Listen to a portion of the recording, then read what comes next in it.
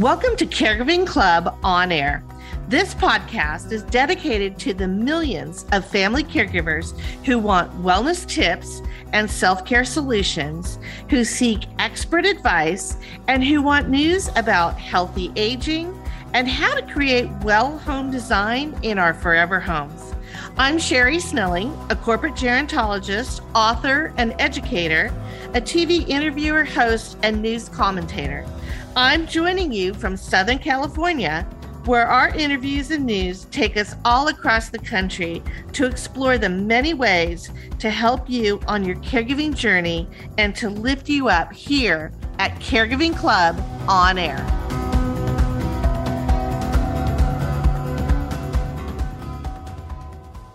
Welcome back to season 2 of Caregiving Club On Air. I'm your host, Sherry Snelling. And, last episode, we talked a little bit about financial wellness and also emotional wellness with the Science of Happiness, which are all part of our Me Time Monday program and the 7 elements of wellness. Well, today, we're actually going to focus on environmental wellness, which really is about our home well design. How well are our homes supporting our health and wellness habits and goals that we have for this year? So we have a great guest coming up, since the theme of this episode is healthy habits, hugs, and how to declutter your home and your mind. We have Matt Paxton, who is the Emmy-winning TV host of a PBS series called Legacy List with Matt Paxton. And Matt has a new book coming out actually on February 8th. So he gave us a sneak peek of that book. And we're going to share that interview with you today. But he's going to talk to us about how to declutter, how to downsize, how to approach this minimalism, if you will, in well home design that actually does make us happier and adds to our well-being. So that's going to be a great interview. So stay tuned for that just coming up. And as we always do at the end of each episode, we'll do our Me Time Monday Wellness Hack. This episode, we're actually going to take you through the science and the principles of the Me Time Monday program. And we're going to touch upon things like micro steps and habit stacking and the science of Mondays to keep us all well throughout the year and maybe to replace those New Year resolutions with the Me Time Monday program. So stay tuned for that wellness hack. That's going to be a great one. And as always, we have our caregiver wellness news headlines that we're going to share with you, a little pop culture as well. And then certainly we're going to share with you the latest trends in well home design that are going to help caregivers and older adults who want to stay in their homes as healthy and as happy as long as they can. So with that, let's go to our caregiver wellness news. So as I mentioned in our last episode, we focused more on the emotional wellness and the financial wellness aspects of our 7 ways to wellness, which is part of our overall Me Time Monday program. And today, what we're going to do is we're going to focus in our caregiver wellness news on the physical element of the 7 ways to wellness. And then later on, we're going to focus on the environmental element with our interview with Matt Paxton and also some home design, home design news that we have for you. But let's go back to this physical element of our 7 elements of wellness in the Me Time Monday program. So first of all, with the news headlines out there, a lot of you I know are very familiar with Peloton, which is basically the exercise bike. And then they have the companion instructors that you can dial up online that became really popular with obviously the pandemic and a lot of people needing to exercise at home because we weren't going to the gym anymore. But Peloton had made the news, not maybe for the best reasons. For those of you who are fans of the reboot of Sex and the City, which is called And Just Like That, in the very first episode, unfortunately, Mr. Big, he bites the dust after riding on a Peloton bike. And Peloton actually did something very clever, which wasn't probably the greatest product placement in history. But what they did is they created a viral video with the actor who plays Mr. Big, Chris Noth, and it got a whole lot of views and actually, looked like a clever turn on what had happened in the episode. But unfortunately, just a few days later, Chris Noth got bitten by cancel culture. And it really, wasn't a good news cycle for Peloton. But I want to actually redeem Peloton and what they're doing with some really great news for caregivers. So Peloton announced last fall that they were launching something called Journey, health and lifestyle brand, which is really an interesting holistic look at wellness in the home.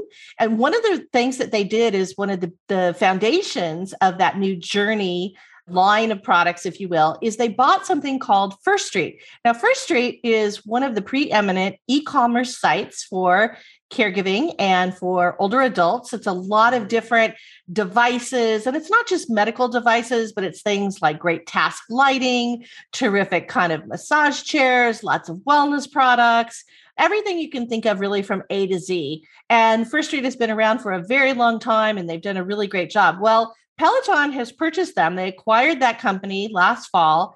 And what they're really saying, I think, with that purchase is that wellness in the home is ageless. And they are there to embrace older adults that they know are staying in their homes as long as possible into our 60s, 70s, 80s, 90s, and maybe even 100. And Peloton is going to be there for all of their customers. I really applaud that. I think it's exciting. I think it'll be really interesting to see what other brands now do that are more of our traditional retail brands that have always targeted, that 18 to 49 or 25 to 54 segment, and now are looking to broaden that to the over age 50 population. So some other headlines that are kind of in the same area of physical element of wellness are some startup companies that have launched more what I would call exercise with a social component. So two companies I really love. One is called Spiro 100. And in fact, they were part of an announcement at CES, the big consumer electronics show that was held in Vegas recently. They are part of the Independa platform, and Independa announced a lifestyle channel, if you will. Independa has been a platform that's been out there for older adults for a long time, where on LG TVs, which is where the Independa platform can be found, they're built into those television sets, and you can dial up Facebook or whatever programming you want, or cruise the internet and, check out social media or connect with your doctor and do a telehealth visit all through your television set.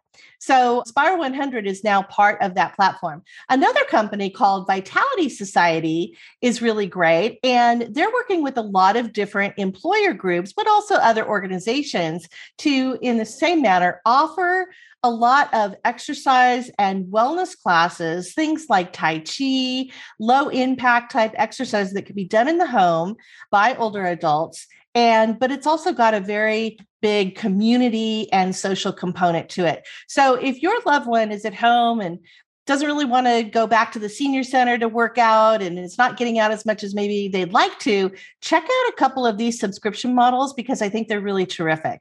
Now, something else that made the news headlines is Nike. So Nike's founder, Philip Knight, is in his 80s, and he actually runs about 8 miles a week. He did a recent interview, and the interviewer said to him, "So I understand you walk about 8 miles a week." And he was very indignant, and he said, "Absolutely not. I run 8 miles a week. I just run slowly." So I thought that was pretty hilarious. But what he was talking about is a new shoe, and it's called the Nike Cruiser One. You can find it now on a lot of different websites that sell athletic footwear and, of course, the Nike website. But what the Cruiser One is designed for is for older adults who want to stay active. And whether that's running like Philip Knight or whether it's walking, it is designed for an older foot. There's a different design to it for the cushioning and the impact to the joints. Anyway, it's a really exciting time, I think, for a lot of product designers, retail brands, and startup companies and entrepreneurs who are out there that want to tap into this 50 plus market, who wants to stay as physically fit as possible. And by the way, the longevity economy, which is what we call the Americans over 50 plus, what is their impact to the overall economy? Well, it's $8.3 trillion. So for any company out there that's looking to capture a larger audience and more dollars, the 50 plus market is actually a really great place to start to build your business on. And a lot of companies have actually done that. Now, along these same lines of physical wellness, I wanted to share a pop culture video with you. So we have a link on our episode guide page.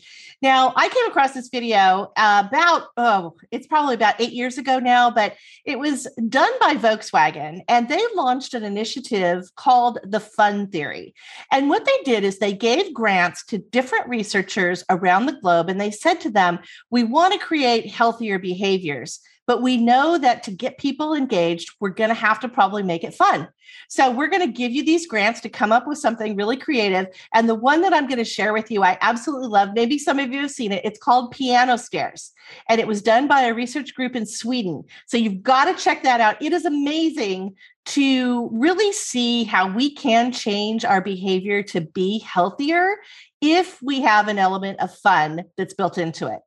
So turning now to another aspect of our physical wellness, hugs got a bad rap during the pandemic because we all had to social distance and, be careful about touching and all these other things, which I kind of, was really despondent about, because I know that from a science perspective, hugs actually help us survive and help us thrive. It's that physical contact that humans and actually most animals need. And in fact, there's been studies that have been done over the last 50 years about the oxytocin release that we get when we have a hug or maybe hold hands with somebody. And it actually has a calming effect. It definitely influences our emotions and our mental health. And, when we're seeing all these surveys about particularly younger generations that are really struggling with mental health, there's higher levels of depression, there's higher levels of emotional burnout and emotional health issues, particularly among our family caregivers and even our direct care workers, our professional caregivers. And I think that eliminating things like a hug are actually more detrimental than what we're trying to protect ourselves against. So, as I mentioned, there's been studies that have been done. There's one called the Wire Monkey Mama study that was done with baby monkeys that showed that they thrived more when they had their real mom, the warmth and the nurturing of a real mom rather than a wired, type of mom. They did this in the NICU with preemies. So children that were born prematurely, those that were cuddled and hugged thrived and gained weight faster than those that were fed and kept warm, but weren't hugged and weren't cuddled. And then they also did it in a nursing home. So across the age spectrum, what we're seeing is that hugs actually are extremely healthy for us. And in fact, there's a neuroeconomist, Paul Zak, who does a TED Talk out there, and he talks about how the prescription is 8 hugs a day actually boosts your oxytocin levels that become neuroprotective, which means that you're enhancing your brain health by hugging. Now, I did this I gave a keynote speech at the National Caregiver Expo a few years ago, and I talked about the science of hugs and how a personal story of a friend of mine who was caring for her husband with cancer. I went to visit her and I asked her, as I always do with caregivers first, how are you doing? Because everybody always asked about the patient first, right? And she started tearing up. So I gave her a hug and then she got really teary and we both started crying and I felt a little bit bad, but she said, thank you. I needed that so much because my husband hasn't been able to hug me. And I really needed that. Well, I told this story as I was giving the keynote speech and I said, so if you see a caregiver, they may just need a hug. And do your good deed for the day, share your empathy and your kindness by giving them a hug. Well, spontaneously, people in the audience turned to the stranger, maybe they knew the person they were sitting next to, and gave everybody in the audience a hug. And it was such a wonderful moment because I think it shows that, if we can share kindness and empathy and compassion and really comfort each other in tough times, like we've been going through the last few years, it can actually really boost our mood and help us with our health. So that's my little hug lecture for the day. I'm a big hugger. I know some of you aren't. There's other ways to pat somebody on the back, but that physical touch is actually really, really, really vital. Now, for a little pop culture, I wanted to share a couple of things. Since we're on the topic of hugs, there's 2 things I wanted to share. The first is one of my favorite movies, which is actually kind of more of a holiday movie, but quite frankly, I think you can watch this movie anytime during the year, and it's called Love Actually. For those of you who haven't seen it, there is a scene at the very opening of the movie. And if that's all you want to watch, that's great. But it's at Heathrow Airport. And it is showing people getting off the plane and smiling and hugging and laughing with their loved ones who have come to greet them. And I think what that shows is that, again, this sense of hugging gives us a sense of belonging. It grounds us. It lifts us up. So check out that movie because it's a great movie overall, but I just love that opening scene. And also the monologue that Hugh Grant does is a really lovely monologue about how love and hugs are really important to us as a society. And then my second hug pop culture is we recently lost the wonderful Betty White, who was such an icon. In fact, she was only days away from her 100th birthday. It was on January 17th, and we lost her just a few days before that.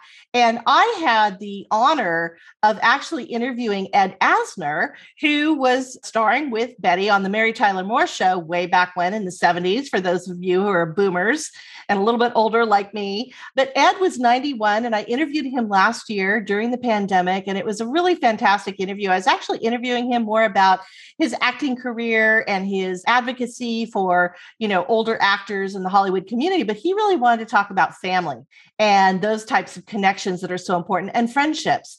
And he said at the time, it's just me and Betty who are left from the Mary Tyler Moore Show. We've lost Mary Tyler Moore herself and Gavin MacLeod and so many of the other wonderful actors that were on that. So I'm sharing with you a YouTube video, which is the final scene of the end of the Mary Tyler Moore series.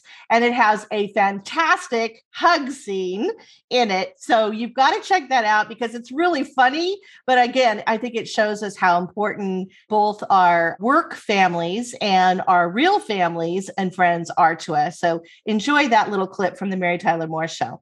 So we're going to have all these links on our episode page. And now I want to go to my interview with Matt Paxton. As I mentioned, he's got a new book coming out, Keep the Memories, Lose the Stuff. It's coming out on February 8th, but he sent me an early copy of it. And it's fantastic. And I think you're going to really enjoy this interview about how to declutter, downsize, and definitely help your mental health. So here we are, our interview with Matt Paxton. So my next guest is one of the gurus of decluttering. And for more than 20 years, Matt Paxton has been helping people with the psychological roadblocks to downsizing and organizing our things to create more healthful living environments. And he is the host of the Emmy-nominated PBS TV series Legacy List with Matt Paxton. And he's the author of an upcoming book called Keep the Memories, Lose the Stuff, Declutter, Downsize, and Move Forward with Your Life. Matt, welcome to Caregiving Club on Air. Thanks for having me. Yeah, it's great to talk to you. This is such a great subject, probably one I myself need a lot of help with. So I'm going to be taking notes while you're talking to us. Downsizing is you don't know you need the help until you need it. Yeah. And then you're like, oh my God, I need a lot of help. Yes, exactly. So one of the first questions we always ask our guests is, where are we talking to you from? Because we talk to people all over the country. So where are you today? I am in Atlanta, Georgia. I just moved here a year ago. I lived in Richmond, Virginia my entire life. And I myself downsized just a year ago to live with my fiance and our 7 kids. Wow. Okay. So you're not only writing about this, you're living this. I'm living it, man. We converted to minimalism about a year ago. And so I actually had to get rid of 80% of my stuff. It was really, it was, I was in the middle of writing my book.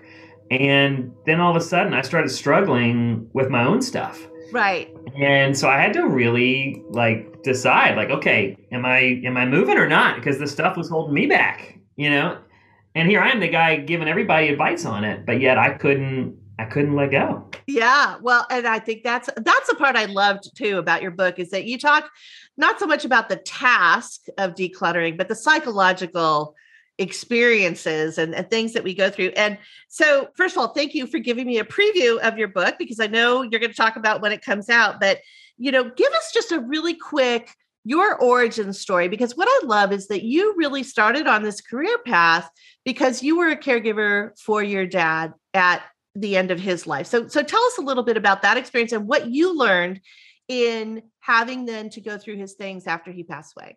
Yeah, and the word caregiver is such a sacred word to me. I want to really just stress that. I was a 24-year-old kid. I couldn't find my way as a career, and then my dad got sick.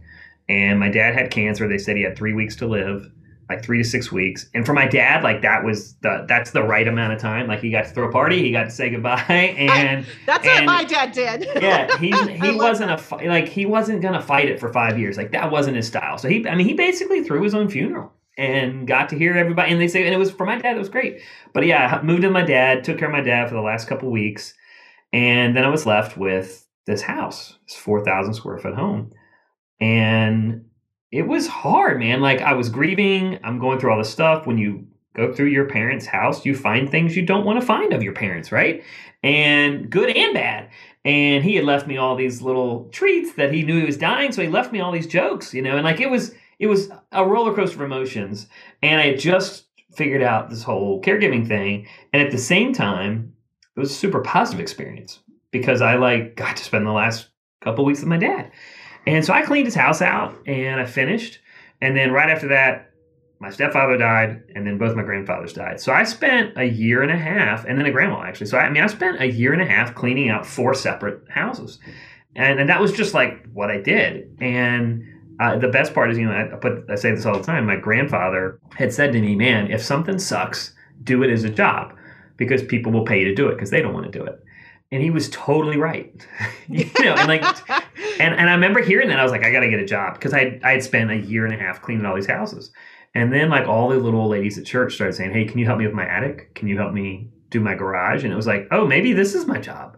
And when I finally embraced it, I think like a lot of professional caregivers, you're called to it because of necessity.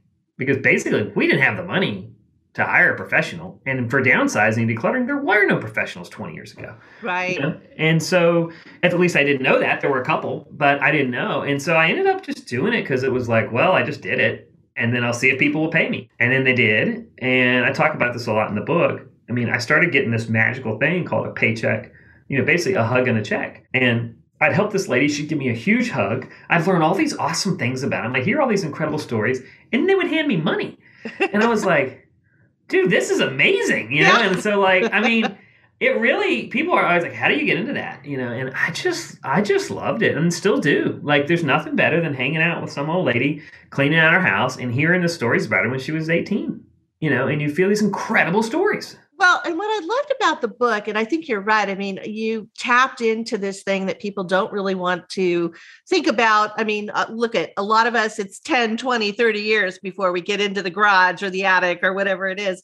But you talk about the stories being attached to the stuff and listening. And I think, that's a big word that we talk about in caregiving is just to listen, have that patience and have that empathy and have that experience. And so one of the things that really hit me is you wrote in the book that hoarding is almost kind of like masking pain. So tell us a little bit about that piece. Yes. So let's talk about the H word, hoarding. A lot of people are thinking, how do I know this guy? I've heard him or seen him before. Well, I was the host of Hoarders for 13 seasons. And so I'm finally losing weight. I mean, I was really skinny back then, but I did Hoarders for 13 years. And so for 8 years professionally, all I did was hoarded houses. So I got to see the worst of the worst. And I jokingly tell people, I'm the Patagonia jacket of cleaning, right? You don't necessarily need a Patagonia jacket because you're not going to 20 below, but it's nice to have the skill sets if you need it. And so I've seen the worst I really have probably cleaned the messiest homes in the country. And what I found in every house was grief, right? And sometimes the hoarding would be a legitimate wall. They were literally protecting themselves from the outside world. And so I love that you noticed, there's so much emotion in this book, and it's because it's the stories, man. And it's, I learned that people keep this stuff because of those emotions. In hoarding, it was usually negative emotions. They were protecting themselves from getting hurt or get abused or, something bad had happened to them. And so then when I started cleaning just normal downsized houses, it was like, oh, well, this is the same thing. We keep these things because of the stories, not because, nobody keeps books because we love a piece of paper. We love what that book did to us at that moment in time. I read that book and I was in a divorce and that book made me feel empowered and it made me go be a better woman. I went back to school and I'm awesome now because of that book. It's not the paper or the pages. It is how that book made you feel, how it made you act, and how it made you become a better person. Every item in your house, I believe, there's a story behind it, and usually there's a person that you loved behind it. And I take that back to Hoarders. We held on to things in Hoarders because we got hurt. All right. With our seniors, we hold on to stuff because they worked their butts off to get it. They really appreciate how hard they got it. And there's some kind of emotion behind it. And then when I saw families fight over stuff during downsizing, I once saw 2 sisters fight over a piano and neither of them played it. Neither of them played piano. And they just about broke up their relationship. And finally, I was just like, "Hey, girls," and I called them girls on purpose. These were like 75-year-old women, and I was poking the bear, like I was trying to get them angry. I said, "Girls, what are we doing here, man? Like this is clearly not about a piano." I go, "Neither of you play." It never is about the thing, right? No, I go, if either one of you can play a song for me right now, you get it. Like I'm taking over as sheriff, and neither of them could play. And then one of them yells, "Well, Dad liked you more." Blah blah blah. And then the other one yells, "Well, you kissed my boyfriend." And turn out it was about a damn boyfriend when they were like 14. And I said, "Okay, ladies, come here." And so we went on Facebook, and I looked this dude up. Right? You're kidding. He's this fat old ugly dude. He's clearly, and I said, "This is what you guys have been fighting about for 65 years? This old, ridiculous dude, And they were just like, oh my God. They were so embarrassed. And the point of it, I was trying to get the emotion. I was like, this has nothing to do with stuff. It's about the stories, good or bad. Well, and it's so interesting because, we do talk about those things that happen, particularly I think when your parents are ill or at end of life, you see the sibling issues come up, and it does go back to childhood, right? It's like, you tore the head off my Barbie and I never forgave you for it. I mean, it's amazing. But one of the things that I loved is that you talk almost about, the grieving process. We know that Elizabeth Kubler-Ross wrote about the 5 stages of grief, getting to acceptance. And then David Kessler, his newest book, talks about meaning, which is the 6th stage of grief. And I felt when I was reading your book, that's what you're helping to give people, is what is the meaning of this thing? So tell us, what is the secret behind your legacy list? Because you really help people understand how much meaning does this really have to you? Yeah, so the legacy list is a list of 5 or 6 items that are really important to telling your family story and your family history. And it's also obviously the name of the TV show that I have on PBS. That TV show is really important because I come to families where they're either downsizing or someone's passed away, but they got to go through the whole house, and they got to go through 50 years of memories. And I said, I want the 5 memories. I want to know what the 5 main things are. And it actually started 20 years ago. I would say that people say, I used to call it a fire list. And I'd say, hey, if your house catches on fire, what are the 5 things you need? And I used to not put 5. I would just say, what are the things you need? And they would take a piece of paper and they would write it all down. They say, can I write on the back? I'm like, oh yeah, man, go ahead, write on the back. And then I would pull out a stopwatch. Like, this is how long ago it was, an old, like a track stopwatch, And I said, great. I go, your house is on fire. And I go, you got 60 seconds. Go find all these items, right? And they'd be like, and they couldn't find them. And I was trying to make a point of like, look, if your house burns down, you're not getting anything. So what really matters? And what I found in that exercise is it's never the expensive stuff. It's always something small. It's always something meaningful. It's emotionally valuable, not financially valuable. And so when I created this new show, I wanted to make a super positive show about aging, which is not as easy to sell as you would think.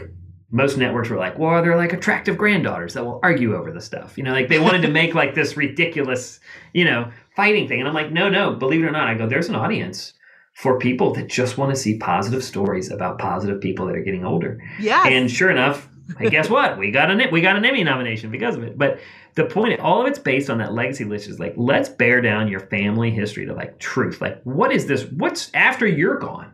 Right. So like, I tell everybody like, you're alive right now. People know exactly who you are. There's really no secrets about who we are anymore. And I love that. And I said, look, when you're gone, like I think about, I'm really lucky. And I said that the right way.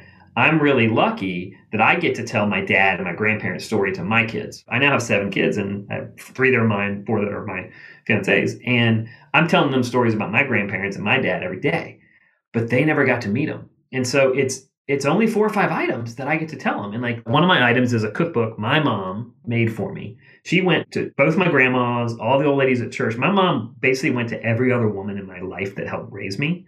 Great aunts, moms, ex-girl, you name it. Every woman I knew, she got all the recipes. And they wrote it down in a book. And it's in all of their handwritings. Oh, wow. And so like my great-grandma has a recipe in there for apricot pies. I love it. I made it this Thanksgiving. My stepkids and me were going through my great-grandma's recipe. And I'm like, that is a legacy. And they were following it like word for word. And we made these pies that I remember eating as a kid. And I'm just like, dude, that is a legacy list. Like, that's what matters. And I was able to tell all these crazy, the whole time we're cooking, I'm telling stories about my grandma, about my grandpa, about fishing. One time a bear chased us. Like, I'm telling all these awesome stories that we never really would have had that vehicle if it wasn't for those items. And what the legacy list does is it lets you pick those 5 items before you clean the rest of the house. And I put it at the beginning because I want you to know what truly matters. Because at the end of the day, the rest of that stuff doesn't really matter, man. Like 99% of the stuff in your house does not matter. And that's why we really honed in on the legacy list. And Yeah. Well, I didn't even know that when I was writing the book. Sorry to cut you. I really didn't even understand it when I started the book because I hadn't moved yet. In mid-book, I mean, I was halfway through the book before I decided to move, and it was like, oh my God, like this is a lot harder than I thought. Right. So can you tell us what were your legacy list items that you brought besides the cookbook? Yeah, the cookbook. The cookbook, obviously, one of my dad's rings. My dad was in advertising. It's a gold ring. I talk about it in the book. I should be wearing it. It's right over there. But he was in advertising, so we were rich and broke like every year, right? Like, and I mean, advertising was just a very crazy career. And one year he was broke. He sold his car. He sold his house. He had to move to an apartment. We had nothing. And I say that lovingly because it's just the story of my dad's life. Like he is who he is. And he somehow convinced Tiffany's, like the Tiffany's, retailer. This is back in the 80s. At the peak, to let them, he did their catalog, their holiday catalog. And he shot it in his apartment, right? And this is, early spring for the next year. He's shooting it. And he shot the whole thing in his apartment, set up, and we would like come over to visit my dad, and there's like a photo shoot studio in his dining room. And he's finally done this great work. He's gonna get some money, and he fell in love with this ring. And he convinced Tiffany's, instead of paying him cash, they just let him keep the gold ring. Keep the gold ring. I love it. And so I wear that ring all the time. He gave it to me the night he died. Literally. Yeah. I mean, like a movie. Like he gave me that ring, died the next day. And I love that ring, but it reminds me, like, to celebrate my dad as is, exactly who it was. But it also reminds me, as an entrepreneur, dude, get paid. Like, don't take stuff to drink. Don't take the ring. So, I mean, I got a couple things like that, but like all little things like that. I mean, I just love it. I have my grandfather's old coffee mug, that he would take with him every day. I mean, just little things. They're not valuable financially. They're important to me, and they tell the stories of really the characters of the people that raised me and helped me become who I am. Well, and I think I love the stories because I think it grounds us in who we are, right? We hear so much today about people don't feel very resilient and they have these emotional health issues. And I think sometimes it's because we aren't really sure who we are or where we came from. So when we can have that touchstone or that memory, as you said in that story, it kind of connects your past and your present. Yeah. Well, and who has the time better than professional or home caregivers? Like, you're in the home. And the person that's being cared for has the stories. Like, now more than ever, it's time. Like, you hear this excitement in me. I get really excited about this because everyone that's listening right now has 100 awesome stories, and they're unique to them. Probably 1,000, right? But they're in their head, and if you don't get them out now, they're not going to get out there. So I'm telling you, if you're at home, and a lot of your listeners are both the caregiver and the recipient, both are having a hard time with how life is right now. Right. I'm telling you, man, you guys start picking a couple items, you start telling these stories, and you will turn that frown upside down. I mean, you will enjoy life. It's hard not to laugh and smile when you're telling a story about grandma when she was 16 and some boy she kissed down the street. Exactly. And then finding him on Facebook. Yeah, that's not grandpa, by the way. Like, that's always my favorite part, So, like, I even put in the book, I've got a lot of, like, conversation starters where I'm like, hey, if you don't know how to start these conversations, go ask these questions. Like, what was your first job? What did you get paid? Did you play a sport in high school? Like, people are always amazed that, like, grandma shot 8 3-pointers at a high school game one time. Like, people don't realize that the people we love were badasses at one point. Right. And I just could talk all day. I love the stories, and the stuff in our house is what gets us started on that. And I'm telling you, if you tell the stories, you can actually get rid of all the crap that doesn't matter. Right. You also talk about something else. And I think I love this for family caregivers because, again, we have no time to clean up our own homes, let alone, help out or whatever. But you talk about, it's called the 10-minute sweep.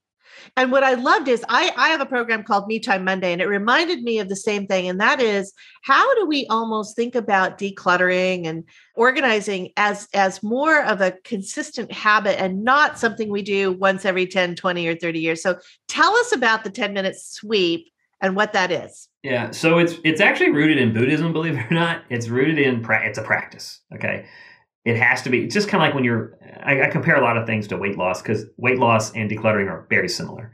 I know I need to do it. I have no desire to do the effort, right? And so I've got to trick myself into doing it. And so I started 10-minute sweep years ago. It was like, okay, I ain't cleaning for an hour on the first day. Like, I'm just trying to trick you into getting used to it. And so the 10-minute sweep is just go clean anywhere in your house for 10 minutes consistently to every day. And so it's not really about what you're cleaning. It's that you're getting used to doing it. And what happens is if you do it 10 minutes a night, you actually, by the end of the week, you'll see some success. You'll actually see a physical space that is better than it was, right? It's really that simple. I mean, if you go in for an hour, you're going to be like, nah, that was too hard. And you sit down, and you're like, I ain't doing that tomorrow. 10 minutes is actually surprisingly achievable. And so it's really, again, it's not about the actual stuff or the space. It's about getting your body and your mind used to doing it consistently. And I think intentionally is probably the word you would use a lot. It's intentional effort, and it becomes a habit. It becomes something you do every day. And I tell people, like, that was so easy. I'm going to do 30 minutes tomorrow. I'm like, nope. Keep it to 10. Yeah, keep it simple. Keep it simple. Well, and what I love is that you do get a little boost when you clean something. I always do. Now, the downer is I know it'll be dirty again in about a week, but when you get something clean, you do feel that like emotional lift. And I think for caregivers, just having that little success, that little, I conquered something, because so often in our lives, we can't conquer disease. We can't conquer cancer or Alzheimer's or what's going on. But if we can have this little victory, that's the success, right? Actual at-home caregivers, what I always say is get the dishes done each night. If you can get the sink clean, that is a win. And sometimes you're right. If you're a home caregiver, like, dude, that's a huge win. Like, that's not just an empty sink. Like, you accomplished something, and you need to feel good about that. And so the second part of the 10-minute sweep is celebrating what you just did.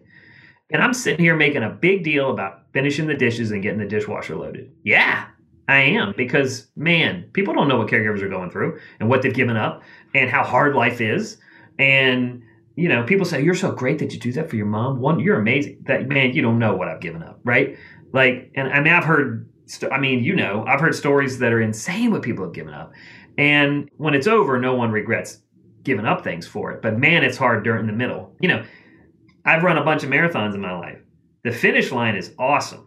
Mile 17 is horrible, man. Like, you right. know, 14 to 26, you're just trying not to quit, right? And so one thing about the 10 minutes is it just helps you not quit. And so do that work. I really just say focus on the dishwasher. If you can get the dishwasher loaded and the sink clean, you can go to bed and feel like I accomplished something. Like, because you're right, I can't cure cancer. I can't cure these major things I'm helping with, but I can do the dishes, and I got to feel good about it. And so, yeah, this is a lot about mental headspace and not what we're actually the task in front of us. Exactly, which I love. So we know that for family caregivers, there's probably going to be three scenarios in this world of decluttering. One is, okay, you know, maybe mom is going to be moving to assisted living or even memory care. Second scenario would be mom might be moving in with us. And you just told me a story before we came on about your in-laws. So maybe you could touch on that. And the third one, of course, is when you lose a loved one, you have to probably go through their stuff. So what are the tips or techniques or things that you would say about those scenarios and what caregivers should think about or use? So option one was mom's moving to another place, right? External from our home. The destination is really going to depict what you're bringing. And that's actually the first step in people think downsizing is just decluttering. It's not. It's actually the first step is knowing where you're going to go. Right. And most people call me and they're like, oh, yeah, I'm ready to start decluttering. Great. Where are you going? Oh, I don't know. I mean, right. It's like packing for a vacation, but yeah, you don't know if you're going to the beach or the mountains. You got to know. And so I always say literally pick the room. You need the layout of the room before you can start decluttering. And so with that one, I say don't pick too early, but involve mom unless it's a memory care issue. And if it's a memory care issue, specifically do not involve mom. Right. That'll frustrate her even more, and you. And so you really have to be brutally honest with where you are in that situation. And you're going to take very little, like very little. And the other side of that is you've now got a residence If she's moved into memory care or assisted living or wherever she's going, you now have a residence that you probably lived in for 30 years at one point or 20 years at one point in your life, and it's a ticking clock on that asset, right? And right now, house prices are up, so you're incentivized. But what if that house is worth nothing, and you could take a year, 2, 3 years? In that scenario, you must set a personal timeline of when that house will be done. And if there is a sale involved, get the realtors involved early because they're going to push you to get it on the market. I have seen families waste 5 years going through a house. Wow. You can get it done in 3 weeks, or you can get it done in 3 years. I encourage you to be realistic. A month, 2 months is probably the most I would do, but you must set a firm deadline that the entire family agrees to. Situation number 2, mom is moving into your house, right? Which is the most common. By the way, 93% of Americans age in place, either at their home or at an adult child's home. The story we're sharing here is my, step-in-laws have just moved in with us. Now, we built a separate apartment. We built a little cottage for them at the back of our property. So they have their own space. And so we were lucky enough to have the space to do that. Right? But what I'm telling you is you got to make space wherever. Maybe they're just getting a bedroom. Right. You can't just put mom and dad stuff on top of your old stuff. You have to wipe that room. And that is their apartment. That's their space. So you can't put okay, mom, yeah, you can bring your chair, but you got to put it over here. That ain't your space anymore. Right? And so you've got to completely clean. And this is going to be not a popular discussion here. No, but I like this. This is good. Yeah. You must give mom space that is 100% hers. And if she wants to make it look ugly, great.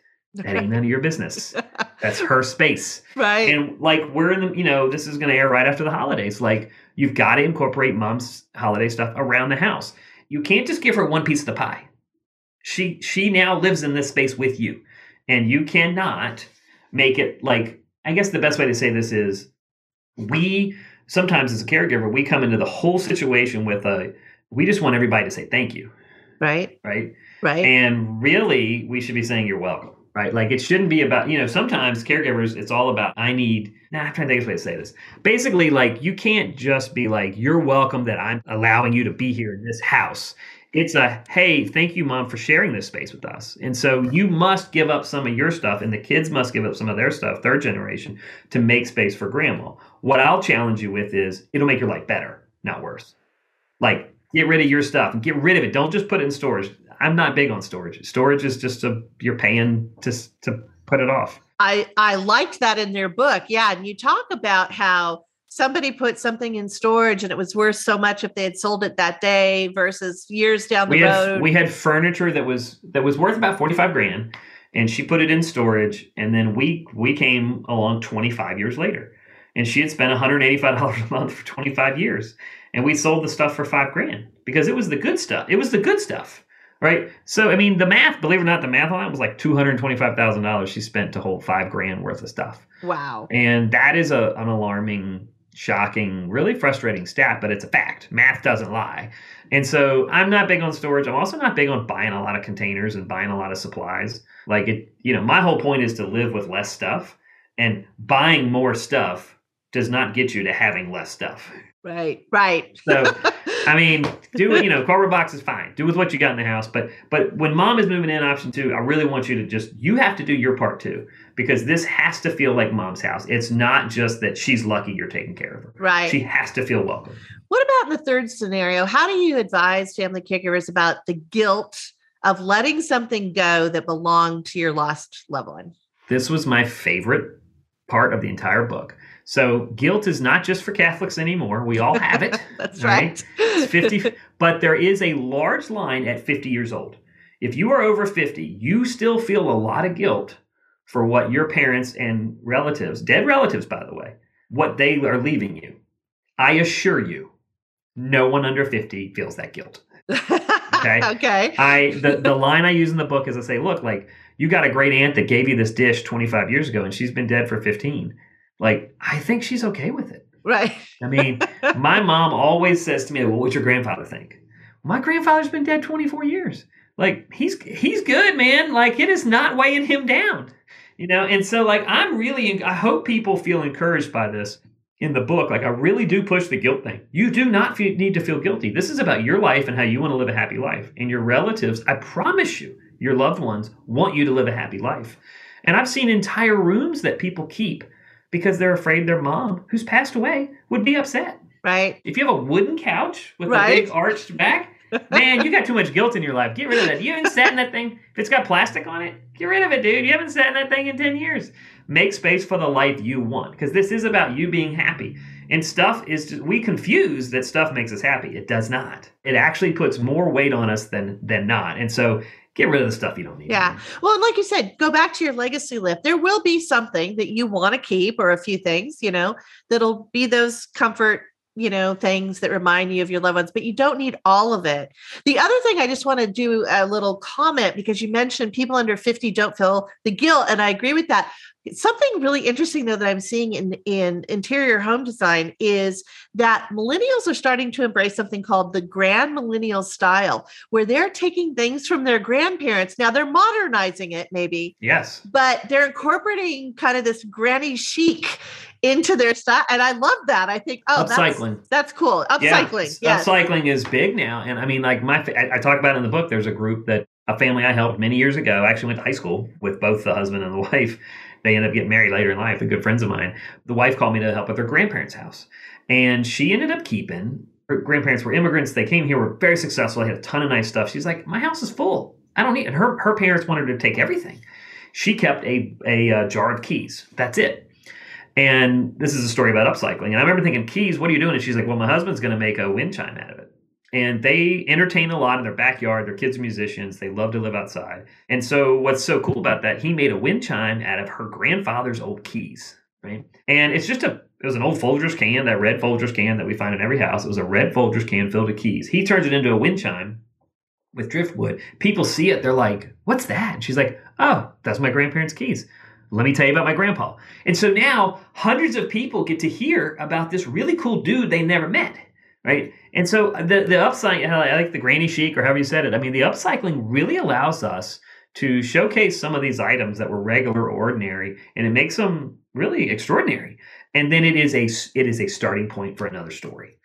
And I'm telling you, just start telling the stories. If you're listening right now, I just grab somebody. And now the key here is you got to have an audience. You must have an audience to tell a story. So call a friend, some church. I don't care how you get them. Get someone to listen to these stories, because they will smile, and that will make you feel better. And I love that. That's a great way for us to kind of end. I could talk to you all afternoon, Matt, but the stories are precious, right? And allowing older adults to tell their story, and then you absorb that and pass it on. It's lovely and it's wonderful. I just can't thank you enough. And the book is fantastic. I want to tell people it's great stories, but it's also lots of good checklists. You have lots of resources in there, like about professionals that can help you move or archive your photos. And I know you do that as well. Yeah, it's my entire 20-year career, man. Everything I've ever dealt with. And the last chapter is actually the 100 items that people ask me the most about. And it tells you where to donate, or where to dispose, or where to sell. So everything from China to piano to all of it. It gives you all the resources, and then all the companies I use, lots of tips. It's 50% emotional, 50% really operational. And I think if you're dealing with this at all, which, and most of the country is dealing with it right now, buy the book. You'll feel it'll give you a lot of direction, and you will laugh and smile, and you'll have more conversations with your loved ones. Right. Now, I know the book's coming out. So tell us again the name of the book and when it comes out and where we can find it. Book is called Keep the Memories, Lose the Stuff. Turns out you can get it everywhere. It's on sale February 8th. So this is a couple days before that. I would love for you to pre-order it right now if you can, but it's available at Target, Barnes & Noble, Amazon, you name it. Love local bookstores if you've got one. But if you got to buy it online, you can get it at any of those stores. But it's available pre-order now and then everywhere February 8th. And where can we watch your show? Because I know we want people to also tune into your show. If you like it, check the show Legacy List with Matt Paxton. It is on PBS pretty much all year round. Just go to PBS or go to the PBS app. Type in Legacy List. It'll pop up. And if you really can't find it, go to mylegacylist.com. All these tips we have a bunch of articles, and all my tips are on videos there as well, mylegacylist.com. And season 1 and season 2 are free on mylegacylist.com. Fantastic. We will have all of those URL links on our episode guide page. So Matt, again, thank you so much for joining us today. It was fascinating, and you gave us some really good things to think about. So thank you. Thank you for having me. And to all you caregivers listening, thank you for all the work you do. You are saints. So, in our Well Home Design news, we just heard from Matt Paxton, who had some really great, interesting input for us. But I wanted to give you a couple of other sources for kind of this organizational skills and decluttering around your house. So, first of all, this is probably one of my favorite books. It's called The Home Edit Life, and it's by authors Clea Shear and Joanna Teplin. And I have to say, these are my soul sisters, because as you can see by the cover of the book, they use a lot of color to help organize things like your kitchen pantry or your bathroom shelves. They do a lot of labeling, which, as we know, is really great for designing for someone who might have dementia who's still living at home. And I do a whole article on designing for dementia you can read on our website and on our episode guide page. But they really have some really great tips as well. And then Marie Kondo, who many of you probably know, she is the guru of the life-changing magic of tidying up. That's her book. She used a lot of principles from Feng Shui. And Feng Shui is really similar to our Me Time Monday program because it is about balance, and it's about finding the right symmetry and the right combination of things and placement in a room to really enhance your overall wellness. So I think when you think about these three books, first of all, The Home Edit Life uses color. Marie Kondo uses a lot of the balancing, symmetry, bringing in biophilia design into the home, which I also write about. And then Matt with doing, just these quick 10-minute sweeps. It's all about our Me Time Monday principles, which are to use color, to do things in tiny steps. So you don't want to declutter your whole house this weekend. Take one drawer. And if you take one drawer or one shelf, you've got 52 weeks to do just one drawer a week. You can get it done, and it will make you feel so much better. So, one of the trends that we're seeing in home design in 2022 is called Japandi, which is actually about this kind of Eastern Zen matched up with Swedish minimalism, which is a big trend right now in home design. And it's all about, again, just kind of letting the rooms breathe, giving more oxygen, more air, more light into your life. This is really what a well home design concept and philosophy is all about. So with that, I'm going to share with you our Me Time Monday Wellness Hack, which goes into a little bit more of these tiny steps that you can take to find your wellness this year. Welcome to our Me Time Monday Wellness Hack. This episode's wellness hack is the science behind my Me Time Monday program. It is how you achieve your wellness goals and bring balance back into your life. Let's face it, in today's world, we have too many choices. Psychologists know that too much choice can become overwhelming. All these choices create complexity in our lives that leads to stagnation. In his 1970 book, Future Shock, Alvin Toffler explained this choice overload can actually paralyze us into no action at all. And ultimately, all these choices make us unhappy. Think about what has happened in our lives just over the last few years. For entertainment, we have more than 1,000 channels or streaming services with many more thousands of programs you can watch.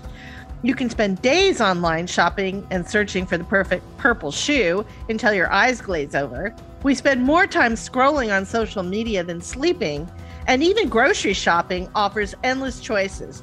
There are more than 12 different options for Tide detergent alone.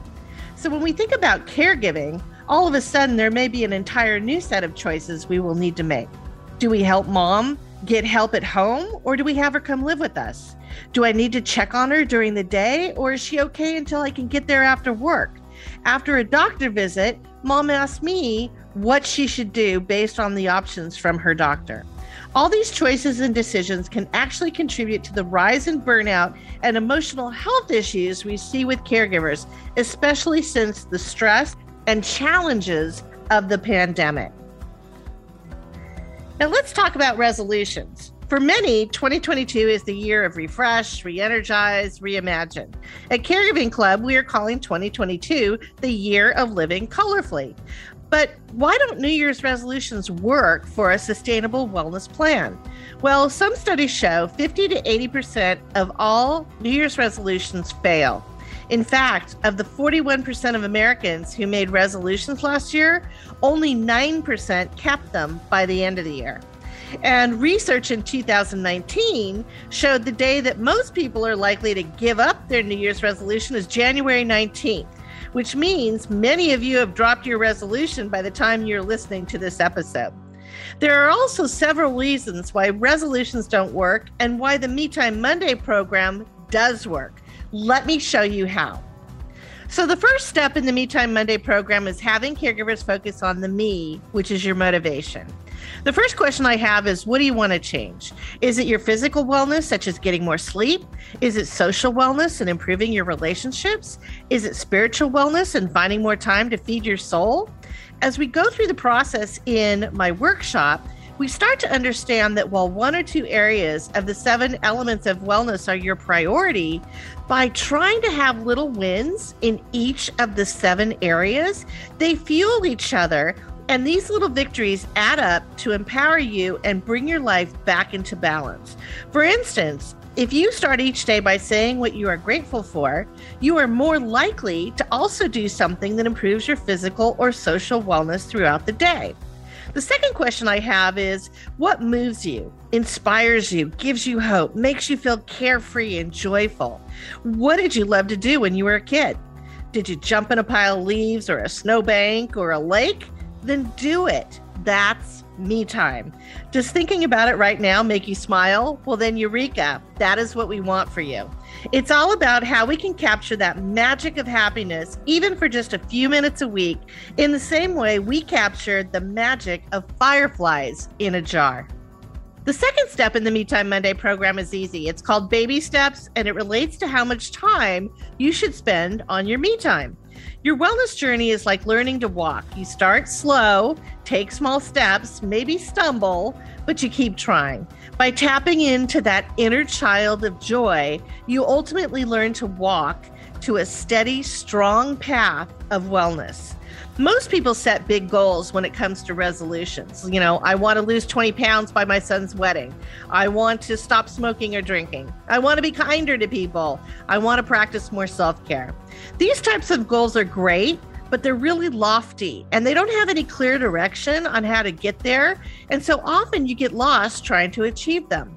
By breaking resolutions into tiny steps, or what Arianna Huffington calls micro steps, and you develop a plan and pathway to get there, you'll have a series of weekly wins that continue to motivate you. When your goals are too big and unrealistic, you set yourself up to feel like you're failing, and this will drag you down week after week. Maybe your me time is just getting outside into nature, but don't feel like you have to power walk for 30 minutes. Walk outdoors for 5 minutes. Take in the smells, the scenery, the sounds. That's it. You've done something for you.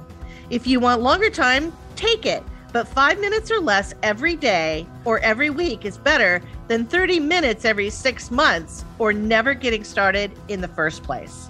The Monday in the Me Time Monday program is the third step. It is the prompt every week to plan that you can remain on course and make it a routine every week. So routine means creating habits. And with some of these elements of your 7 elements of wellness, we want these to become positive habits. But how do you do that? Well, the neuroscience of habits are essentially you need a cue, then you have an action, and then you give yourself a reward. We also borrow from some of the learning of the noted behavioral scientist BJ Fogg, who has 3 steps in his Tiny Habits program. The first is motivation. The second is your ability to do it. And then the third is your prompt. So one of the best ways to create routine is to find something you do every day or every week that you do automatically, almost with no thought, because it is an embedded habit. Maybe it's brushing your teeth or taking a shower or just getting out of bed. Now take one of your wellness goals. Maybe you want to have more gratitude. So every morning when you get out of bed, you say 1 line of gratitude. Or maybe you want to be more flexible. So as you brush your teeth, you put 1 leg on the sink and brush and stretch, and then brush the lower teeth and change legs. So you're essentially stacking one of your wellness habits onto an existing routine. The other thing about habit stacking is that the more the new habit takes hold, you don't have to decide to say a line of gratitude or to do a quick stretch. This frees your mind up to narrow your decision making to the more important decisions throughout the day. It will help you to overcome that feeling of being overwhelmed and reduce your burnout from so many choices. The goal is to have your wellness become a habit, not a choice. Finally, we come to the reason why we chose Monday as our prompt day for wellness. There is science behind Monday starts. Research has shown that Monday is part of our cultural DNA. It is the beginning of the school week. It is the beginning of the work week. One study found 54% of respondents felt if they managed stress on a Monday, it would help them continue for the rest of the week. Monday was also the number one day of the week that people choose to start healthy behaviors and new routines. We like Monday better than New Year's resolutions because you get 52 Mondays to do some me time rather than trying to build to just one big goal. 52 small me time wellness hacks is so much better. And we use color psychology in our 7 elements of wellness to make it fun. Maybe this week you'll achieve physical wellness and next week it is environmental wellness. All of a sudden, it is a game to see how many colors you can add each week. We call this Me Time Monday Mixology. And in addition to using Monday as your prompt day, we also want you to use it as your reward day. If you achieved some me time last week, then give yourself a reward. If you miss me time, then simply reset and say this week you will get there because you want that reward. What will make you successful is making it fun. If it is work, then it won't work. So find your fun zone, mix it up, take baby steps, habit stack some of your wellness elements, and live colorfully. We hope you enjoyed this Me Time Monday wellness hack and listen to each of our Caregiving Club On Air podcasts for wellness hacks at the end of each episode. You can also learn more about the Me Time Monday workshop and program at caregivingclub.com. Take care and stay well. Thank you for listening to our Caregiving Club On Air podcast. Please remember to subscribe to us on Spotify, Apple Podcasts, Google Podcasts, or other listening channels, and share with your friends. And if you have any questions or comments for us, please email us at podcast@caregivingclub.com. And you can find all of the references and links that we mentioned in this podcast on our website at caregivingclub.com/podcasts. We wish you a year of living colorfully and take care and stay well.